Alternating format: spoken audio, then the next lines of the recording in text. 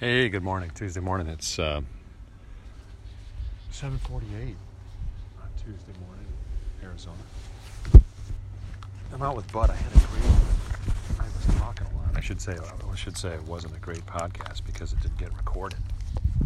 But I put the phone in my pocket and somehow I must have bumped it to turn it off. So Sunday night, I really enjoyed the conversation I had with myself. And it was covering some good ground. I don't know. I'm gonna have to see if I can resurrect some of that stuff. But it was 79 degrees 45 minutes ago. Now it's 87 already, so I don't know how far it's gonna do. We did get a walk with Oma, and we didn't go as far probably as we needed to go. So there's a little bit of shade. The sun's already up, so it's a bit hot. 87. And I need to get hustling. And so Sunday's recap, Sunday's talk, which didn't get recorded, published, was around church. I went to 2 services on Sunday. So I guess you say when you don't have young kids, so I know someone who has 4 kids under 8 probably can't do this, but I can't because I don't have young kids. So I can go to one church. My wife wanted to go to regular church we've been at for 25 years. I'm going to do with me anyway. And you can really get a nice contrast that way. You go to this, this 1 hour here, 1 hour there, and you can see the differences and so forth. So I really like to transition to a new place. But my wife's cancer getting right now. We're gonna kind of compromise a bit somehow, and that'll be okay. 'Cause we gotta get through this cancer thing a bit. We have no idea how it's gonna turn out. It's a nice day today. We'll just live one day at a time. More radiation today. Chemo starts in about a week. So there's that. So I just noticed the difference in the teaching style. A lot of it is leadership in these churches. The pastors, some think that they know what we all need to do. And it gets down to the distribution of it too. Some of the things, maybe that applies to some people, but they try to make everything apply to everyone. And there's no really appreciation for the Imago Dei, I guess you'd say, just to love people and different gifts. We have different gifts. I hope to be saying some things here that encourage you to less term. So I want to equip. I read the text. I feel like the Holy Spirit is guiding me, and I want to encourage the Holy Spirit to guide you. And the Holy Spirit is going to guide you differently. So the message can't be so restricted. It can't be like, well, we all got to do this. This is what we all got to do. So give a message on Sunday morning that shows how we're all going to do it. And for whatever reason, we're in 1 Timothy, which, again, it comes down to verse plucking. And then I looked at it, I'm going to study it a little bit more. But it's pretty much a letter from Paul to Timothy. And is that really information that should be for everybody? I don't know. Again, it's Paul at the end of Romans. He said he was going to looking forward to like an easy journey, a little cruise from Jerusalem to Rome on his way to Spain, Mediterranean cruise lines. But no, it didn't happen that way. He was thrown in prison for 4 or 5 years, shipwrecked on the way over to Rome. It didn't happen that way. So does that mean the scripture's inerrant? No. Does it mean that Paul was inspired to write something that wasn't going to happen? No. It just means it was a letter to Rome, and that's what happened. So let's look, how do we apply it to 1 Timothy, can we? this is like heresy for me to suggest that perhaps taking verses from 1 Timothy and just saying, well, that's the way it is in 2018, you know? Because Paul wrote this to Timothy, and we're the leaders of the church, and so whatever Paul said to Timothy, we're going to do it. We're going to sit that for us. That's for us. And I'm not going to make a huge argument out of that. I just say, let's have some thinking about it.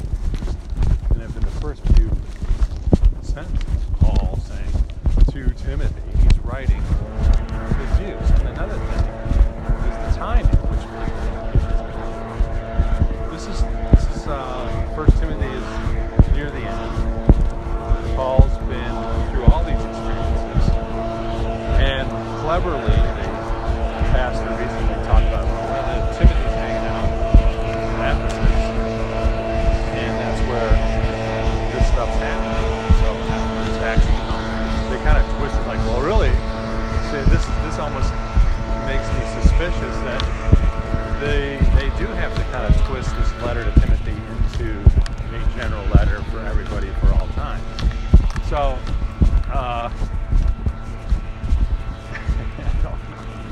I'm probably speaking there's probably a word for some kind of heresy that I have. The heresy I'll just put it this way. The Bible is, it's inerrant, inspired by God, but I like to look at the context.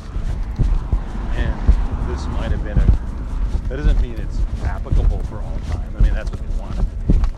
Because then you can agendize your message and what you want to do and find verses and pluck them out and support your position. It's too legal. Good lawyers probably make good preachers. I'm not sure. So I probably have some heresy. Somebody doesn't label me heresy, but I'm confident in my position because I really don't think it's that important. So I see things in 1 Timothy. I don't think they're really live to the letter of that law.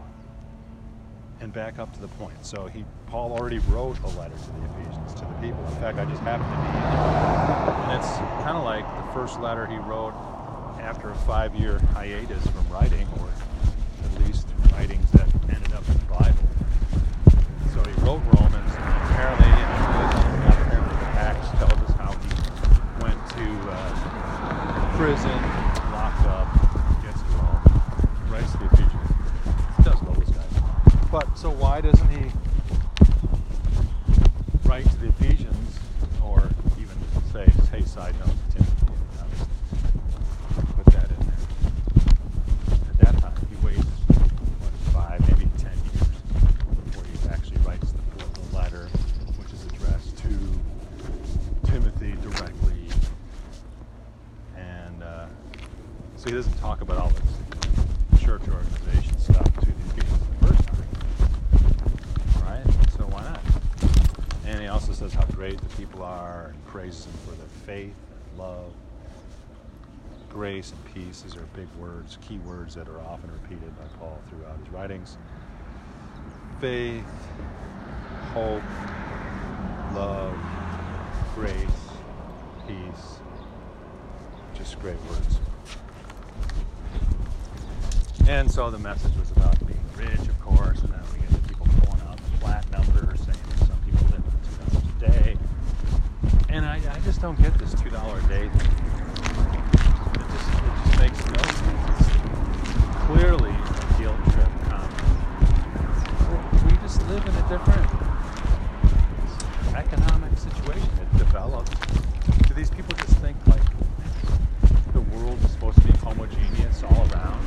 I mean, can people just have some common sense and say that, and I may have said this before, but I'll say it again, that some people that are living on $2 a day are probably the happiest people in the world.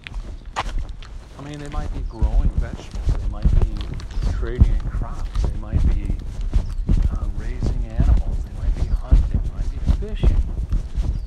This economic money exchange thing is just so bogus. Yet these people elevate it to this like weird Americanized standards that we're so rich and blah blah blah. Well, I'm not so sure how rich we are. It's just the bank account numbers, the cars we drive. Yeah, we have a lot of challenging issues. I'm not saying it's straightforward, easy slam dunk. These guys are nuts, but I just wish this $2 a day repetition would just stop. And yeah, anyways, I'll go to the other church discussion. So there we're talking about Good Samaritan for the last 5 weeks. So there's different characters in the story of the Good Samaritan. There's the priest, the Levi, the man who's injured, the robber, and the innkeeper. So last day today of the innkeeper, it's about being a good neighbor. Good presentation, encouragement, equipping us to be good neighbors. Much better presentation, much different style. And because something similar happened at the Baptist church, and it just was more clinical, more obey the commands of being a good neighbor, and that obedience to commands is one of my pet peeves. Again, it sounds like heresy. But when I love reading 1 John, and you get into the commands, and it's like, because it's such a guilt trip to say, well, you know, Jesus said, those who follow my commands are just awesome. And I'm like, well, in 1 John, there's a couple places where the commands are pretty easy. It's like, love God and love people. So that's pretty challenging right there. And if that's our focus, that's great. But then you extend that to all these other commands, like the Great Commission, which doesn't exist. It's just a fabricated phraseology, which is, again, that's not real heresy, theological heresy. That is more cultural heresy. It's a cultural heresy because the Great Commission didn't exist probably until the 1800s or something. Because first of all, you had the Catholics, Roman Catholics, who thought they had it all figured out, and they had a really tight organization. And then Martin Luther came along and challenged that, so that was 1500s. I really don't see the Great Commission getting much like well, in fact, the Earth was flat until the 1500s, so they really didn't have much broader horizon than Paul had about going to Spain at the edge of the Earth type of thing. So where was he going with that? So yeah, Great Commission is not a real thing. But that's going to be a hard sell for me. So I am selling that idea. It doesn't cost me anything to buy that idea. Maybe you'd be unpopular with this. So just listen to that, listener. If you go to church next time or you hear the Great Commission, well, it's a fabrication. It's a framework. It's also probably a legal argument thing. If you can frame something, then you kind of win the argument right there. Hey, bud, you kind of hot, just sitting down in the shade. Maybe we'll rest a little bit. I didn't drink any water, but we'll go home soon. Let me get this off your beard, so you get a little rest. Go ahead, bud, rest. And so, all right, we'll keep going. All right. So different, just night and day difference between churches. And I have to work that out. Calm about it. So I think older people, like 50 stages of life, get less excitable. I have plenty of energy in my head. And that's what I discovered. I'm kind of a head person.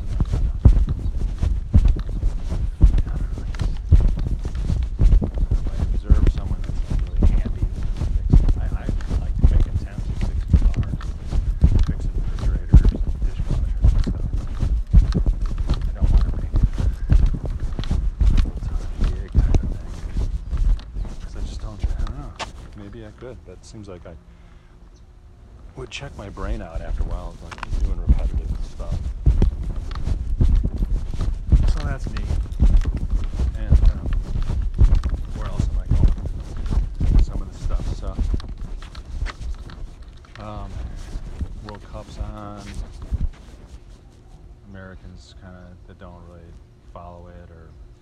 depreciate it, kind of make fun of it, try to compare it to American football, which doesn't really compare well. And so someone on Facebook slammed the World Cup, chimed in a little bit. And then I thought later, Americans can appreciate basketball, baseball, football, hockey. I mean, some people can appreciate all those sports. So why can't you open your mind up? And instead of it's almost a good example of fear of being unknown. The first reaction might be, if you don't really understand the World Cup, they're put it down, slam it, say it's done, it's not as good. NFL, they call it football in Europe, so the real football, American football, blah, blah, blah. And I do love American football. I have a great passion for that too, but I'm enjoying the World Cup. Mostly because my adopted country, Germany, had the chance to win a back-to-back deal, and I like watching that. So go Deutschland. Figure it out now, will you? And I think they need another win against South Korea tomorrow. So figure it out. Today's Tuesday. Yep, early tomorrow is the match. So yeah, football on Sunday night. I was speaking. I'm still recording, not losing it. Looks like I'm still recording. And talked about Harold Shebold from Bavaria. Yeah, Harold Shebold. And Berlin, 19. I think it probably was 94. Could have been 95. Bill Clinton came over to Berlin, and there was a big ceremony about Berlin was not only divided east-west, it was also divided by the Allies and the Axis. So Russia occupied East Berlin and East Germany, basically. West Germany had sectors of support that went even outside Berlin into the greater West Germany area. So Bavaria was American down around Munich, and there's a town called Garmisch-Partenkirchen, which the Americans set up as a resort area for the soldiers. So that's a nice visit on the weekend. Go to Garmisch-Partenkirchen, and down by the Alps. So they got a good sector. The British might have been upset because they got West Germany, which wasn't the most beautiful and best weather, and then the French had the Southwest. So good old Harold Shebold. This is when I made an epiphany about World Cup, about soccer, and about war and European views of different nations. And the epiphany probably isn't very pleasant, but to me it sure is humorous. So there's John O'Connor, an American who's British but American. What do you call it? Citizenship. Came to America for a while and then decided to join this new engine development. So for whatever reason, he's into some history and politics too. I should have gone with him, but I didn't. So he goes downtown today. Bill Clinton's there. John's telling a story about how they had a big parade. The Russians marched out, Americans, British, and the French. So all these four nations marched out of Berlin. That was the end of the occupation by these foreign powers, so to speak. And here's where Harold chimes in. He's listening to this. Harold's from Bavaria. He's out of water because Bavarians don't really like northern Germany, Berlin, because there's no mountains really around there. So Harold chimes in. He says, well, I don't mind the Russians, the Americans, and the British having a celebration, marching down. But I do mind the French, because we beat the French. So this is, put yourself in the former East Germany, 1994. The wall's just been down for 5 years. And you have a Bavarian who's working in Berlin, who probably doesn't like his job.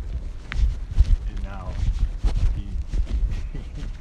he devolves into his political views about the French and how he's sort of proud. I guess you'd have to say he's proud that the Germans beat the French.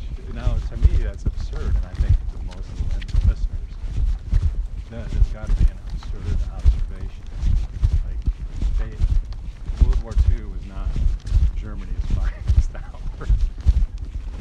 It was not Germany's finest hour, World War II. It was their worst hour. So here's Harold trying to make something positive out of World War II. The Germans did indeed beat the French in the quarterfinals, but they struggled in the semis, and they definitely lost the finals. So that's the German view of war. Very similar to soccer and celebrations. That was the missing recording from Sunday night. Probably most enjoy telling that story. That's thinking that is a funny story with Harold. Really enjoyed that one. And I'm glad. I mean, that was Forrest Gump. I go back. I mentioned Forrest Gump. There's Forrest Gump. The movie kind of makes him out to be a nut job. Essentially, back up from that. He's a nut job, genius, high IQ, whatever, high EQ, whatever. He bumps into really funny historical events. Right? So that can still happen today to all of us, and it doesn't mean we're dumb like Forrest Gump. If Forrest Gump was dumb, I don't know what he was. I don't know what the message of that movie is. Is the message that Forrest was a dummy that just kind of went through life and lucked into a lot of stuff? Well, probably a lot of us do luck into a lot of things. I'm starting to feel that way. As much as we try to control things when we're younger, we just can't. We can't control everything. We wear ourselves out. We tweet about stuff that we're trying to fix. Oh, the separation of families. The inequities between the races. It's like, God, people. The gospel is we change ourselves. So we allow, well, I shouldn't say we change, we allow God to change us from inside. And that's a teaching that I don't see or hear much. Instead, we get what makes the news, what makes the tweets, is the complaining about one group versus another group. So I don't know if this is abundance thinking, but it might be a modified abundance thinking. I think abundance thinking is a term that's put out there and has a lot of facets to it that are right on. The growing pie of economics. So I have to tie in some political current events because it's a perfect example of the growing pie, right? So you got North Korea, which probably has a really small GDP. They have kind of crappy leadership, politically. People can have freedom to be entrepreneurs or do anything. So let's say this whole thing goes well. Now you got 30 million people that are able to actually do some cool stuff. Some more than likely Samsung, Hyundai, they're going to open up factories up there. Maybe the U.S. will invest some money in there. You know, maybe there'll be a real love fest between China and America, and they'll open up plants in Korea. You know, let's think positive, folks. And so the abundance mentality will be those 30 million people that currently have squat are going to start producing stuff that other people want. And it's going to grow. And it's not like a zero-sum game. It's not a zero-sum game. Those people in North Korea are going to gain. so are other people in the game. Other people may send money and invest and do stuff. So that's the magic of abundance, maybe, or economics. And we don't have to have, I used to think I have to have all the answers. They don't express exact details of why that is, but I just know it is that way. And it makes sense. So anyways, I see a lot of tweets and anger and bitterness about social issues and things. It's like, we just relate to one another one-on-one, being kind to one another, and not read each other's minds. Like, I mean, when there is a protest, I'm not going to go walk down amongst the protests and try to calm people down. That's just ridiculous. They're going to look at me as a tall white guy and just assume that I'm some kind of monster or something. That's the bad thing. That's where this groupthink, looking at someone's face, looking at someone's outward appearance, and making a judgment about that is just so wrong. But we subtly accept it. I think. I mean, that's the subtle exception. We're accepting that thought process. And I'm going to try to get Bud home in a shortcut. So Bud, come on. We've been wanting, it's hot. We've been out here a long time. Let's go back. Come on. Huh? Over here. Shade. Go down some rock. Come on. We don't want to go down there. Come on. So,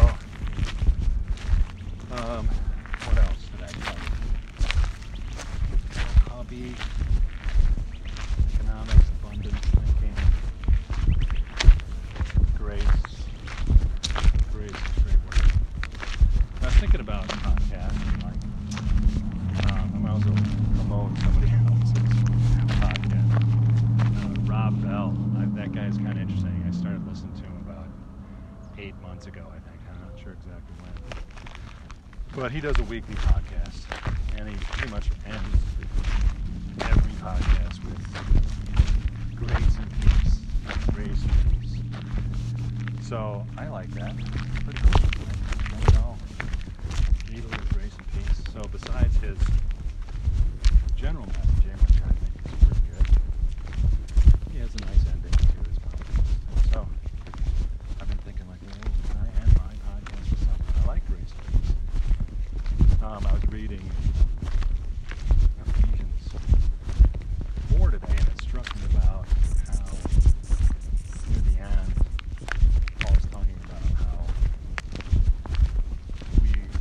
his desire is that we grow in the unity of faith, which with all these factions and arguments and disputes amongst us, it doesn't look like we're heading to unity of faith and unity of knowledge. But unity of faith and grace and peace, Paul calls it that too. So that's grace and peace, unity of the Spirit. That was unity of the Spirit. So I want to promote more Holy Spirit living. And it's hard to articulate. That's what I have to work on doing. What is that? Because for me, anyway, growing up for the last 40 years, I never hear the Holy Spirit. Most of these 2,000 sermons, whatever, don't really talk about it. And I think it's the most essential part of the Trinity, especially in these times where Jesus, the second person of the Trinity thing, is gone. He said it's better if he goes away, so that the Holy Spirit can be with us. And the Holy Spirit's been busy the last few years. Jesus only had 33 years. He's probably laughing. He's like, yeah, man, I may have had to die on the cross, but that was only one day.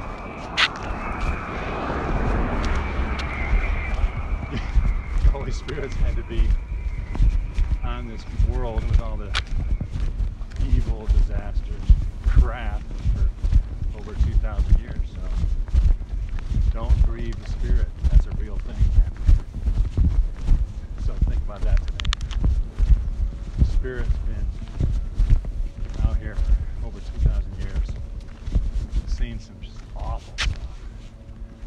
so awful we just can't imagine.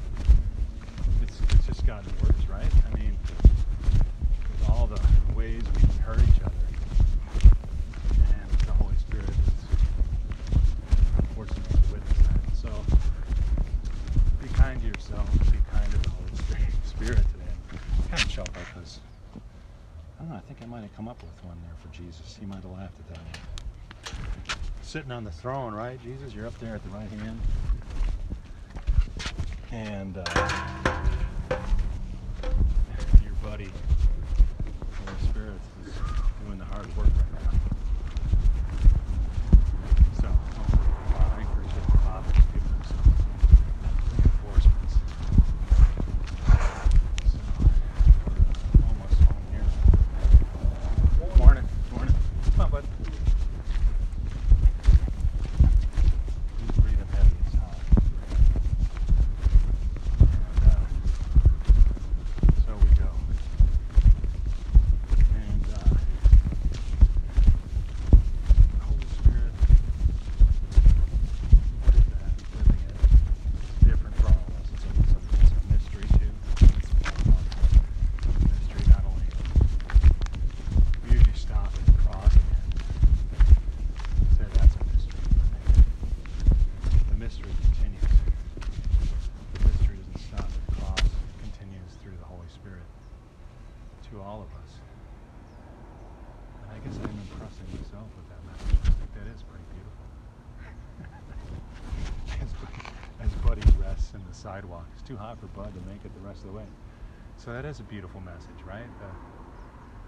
The mystery of God and Christ and the cross. I mean, the mystery doesn't stop at the cross or the resurrection or the ascension. So you may not have heard me express this one. The ascension is overlooked, but it is so important, right? I mean, think about the alternative. So Jesus doesn't ascend. To me, that again is comical. This is joke worthy for Jesus. Not Jews for Jesus. How about jokes for Jesus? Oh, I'm terrible, right? But there's a whole organization that are very sincere called Jews for Jesus, and now I'm coming up with jokes for Jesus. So here's the joke. So I mean, if he doesn't ascend, first of all, he's ready to go. I mean, those guys, Peter, they're like, hey, are you going to bring back the kingdom now? We're all so impatient, right? Look at those guys in Acts 1. They want the kingdom to come back. And Jesus is like, I'm out of here. I'm going. So that was the thing. So if he stuck around, the alternative, right, which, this is the wisdom of God. Here's another example of the wisdom of God. So there's what do they call it? Props. There's props for the Father. Props for the Father who figured this all out. He's got to go, man. Jesus has got to go because he's now eternal. He's going to live forever. So it'd be really weird for him to be walking around for 2,000 years and everybody be like, he'd be like Superman or something. And people would expect him to be like Superman. It's like, hey, Jesus, we know you can't die now. You're like God and you're like forever. So go fix it. Go fix it. Go fix it, Jesus. You're here. What's going on? So that's not the plan. It's also part of the mystery. But he had to go. He couldn't stay here. And that's why the ascension, how about that? The ascension is like way underrated. It's so underrated. And why is that? Because I said so. Your host of the podcast. I declare that the ascension is extreme underrated. So I don't know, Rob Bell I listened to his podcast while shopping last night, grocery store. And it's like repackaging. It's not a new truth. The ascension happened. It's repackaging it and pointing out, well, what if it didn't happen? And that's also how another way in my quote-unquote advanced Bible study methods that I just created is to look at the scriptures and ask yourself, well, what's missing? What's not written? what's not here? And I had one of those experiences this morning in Ephesians 4. So Paul's writing to these people in Ephesians, and what's missing is the Great Commission. You're kidding me. How could Paul take up an opportunity? How could he write 5 or 6 chapters of inspired, inerrant word and not talk about the Great Commission? It was right there. He had the opportunity. He could have done it right there in chapter 4. Ugh! But he wants us to be changed and transformed and to have unity of the Spirit. He doesn't say, oh, well, all this stuff I'm teaching you, it doesn't matter. It's all about the Great Commission, people. No, he doesn't do that. It's not. So why not? So another way to, when you're going through the Bible, is ask, well, what's not here? What have I read in other places? It seems like this would be the perfect spot to insert that teaching. And that's where I see the Great Commission being overrated, or really I kind of call it a hoax, which has got hugely negative connotations, right? Again, cultural heresy. It's not theological heresy. I'm just pointing out that the Great Commission is a framework made in like the 1800s to gin up missionary activities. But I'm going to pick you up and carry you. You just can't make it more than 10 feet without sitting down. So I'm going to carry you. 22-month, 22-pounder. And so, yeah, it's cultural. The American Christian.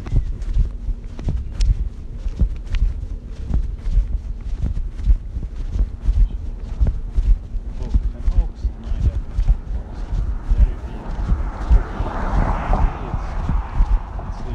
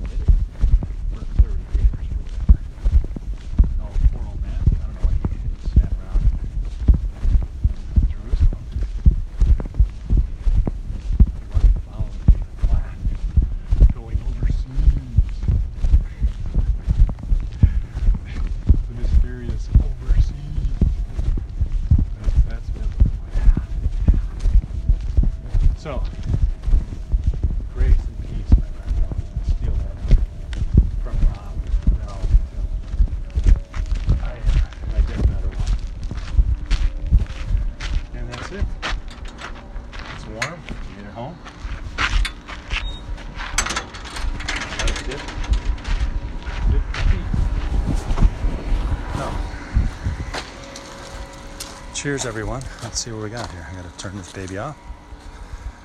And we're good.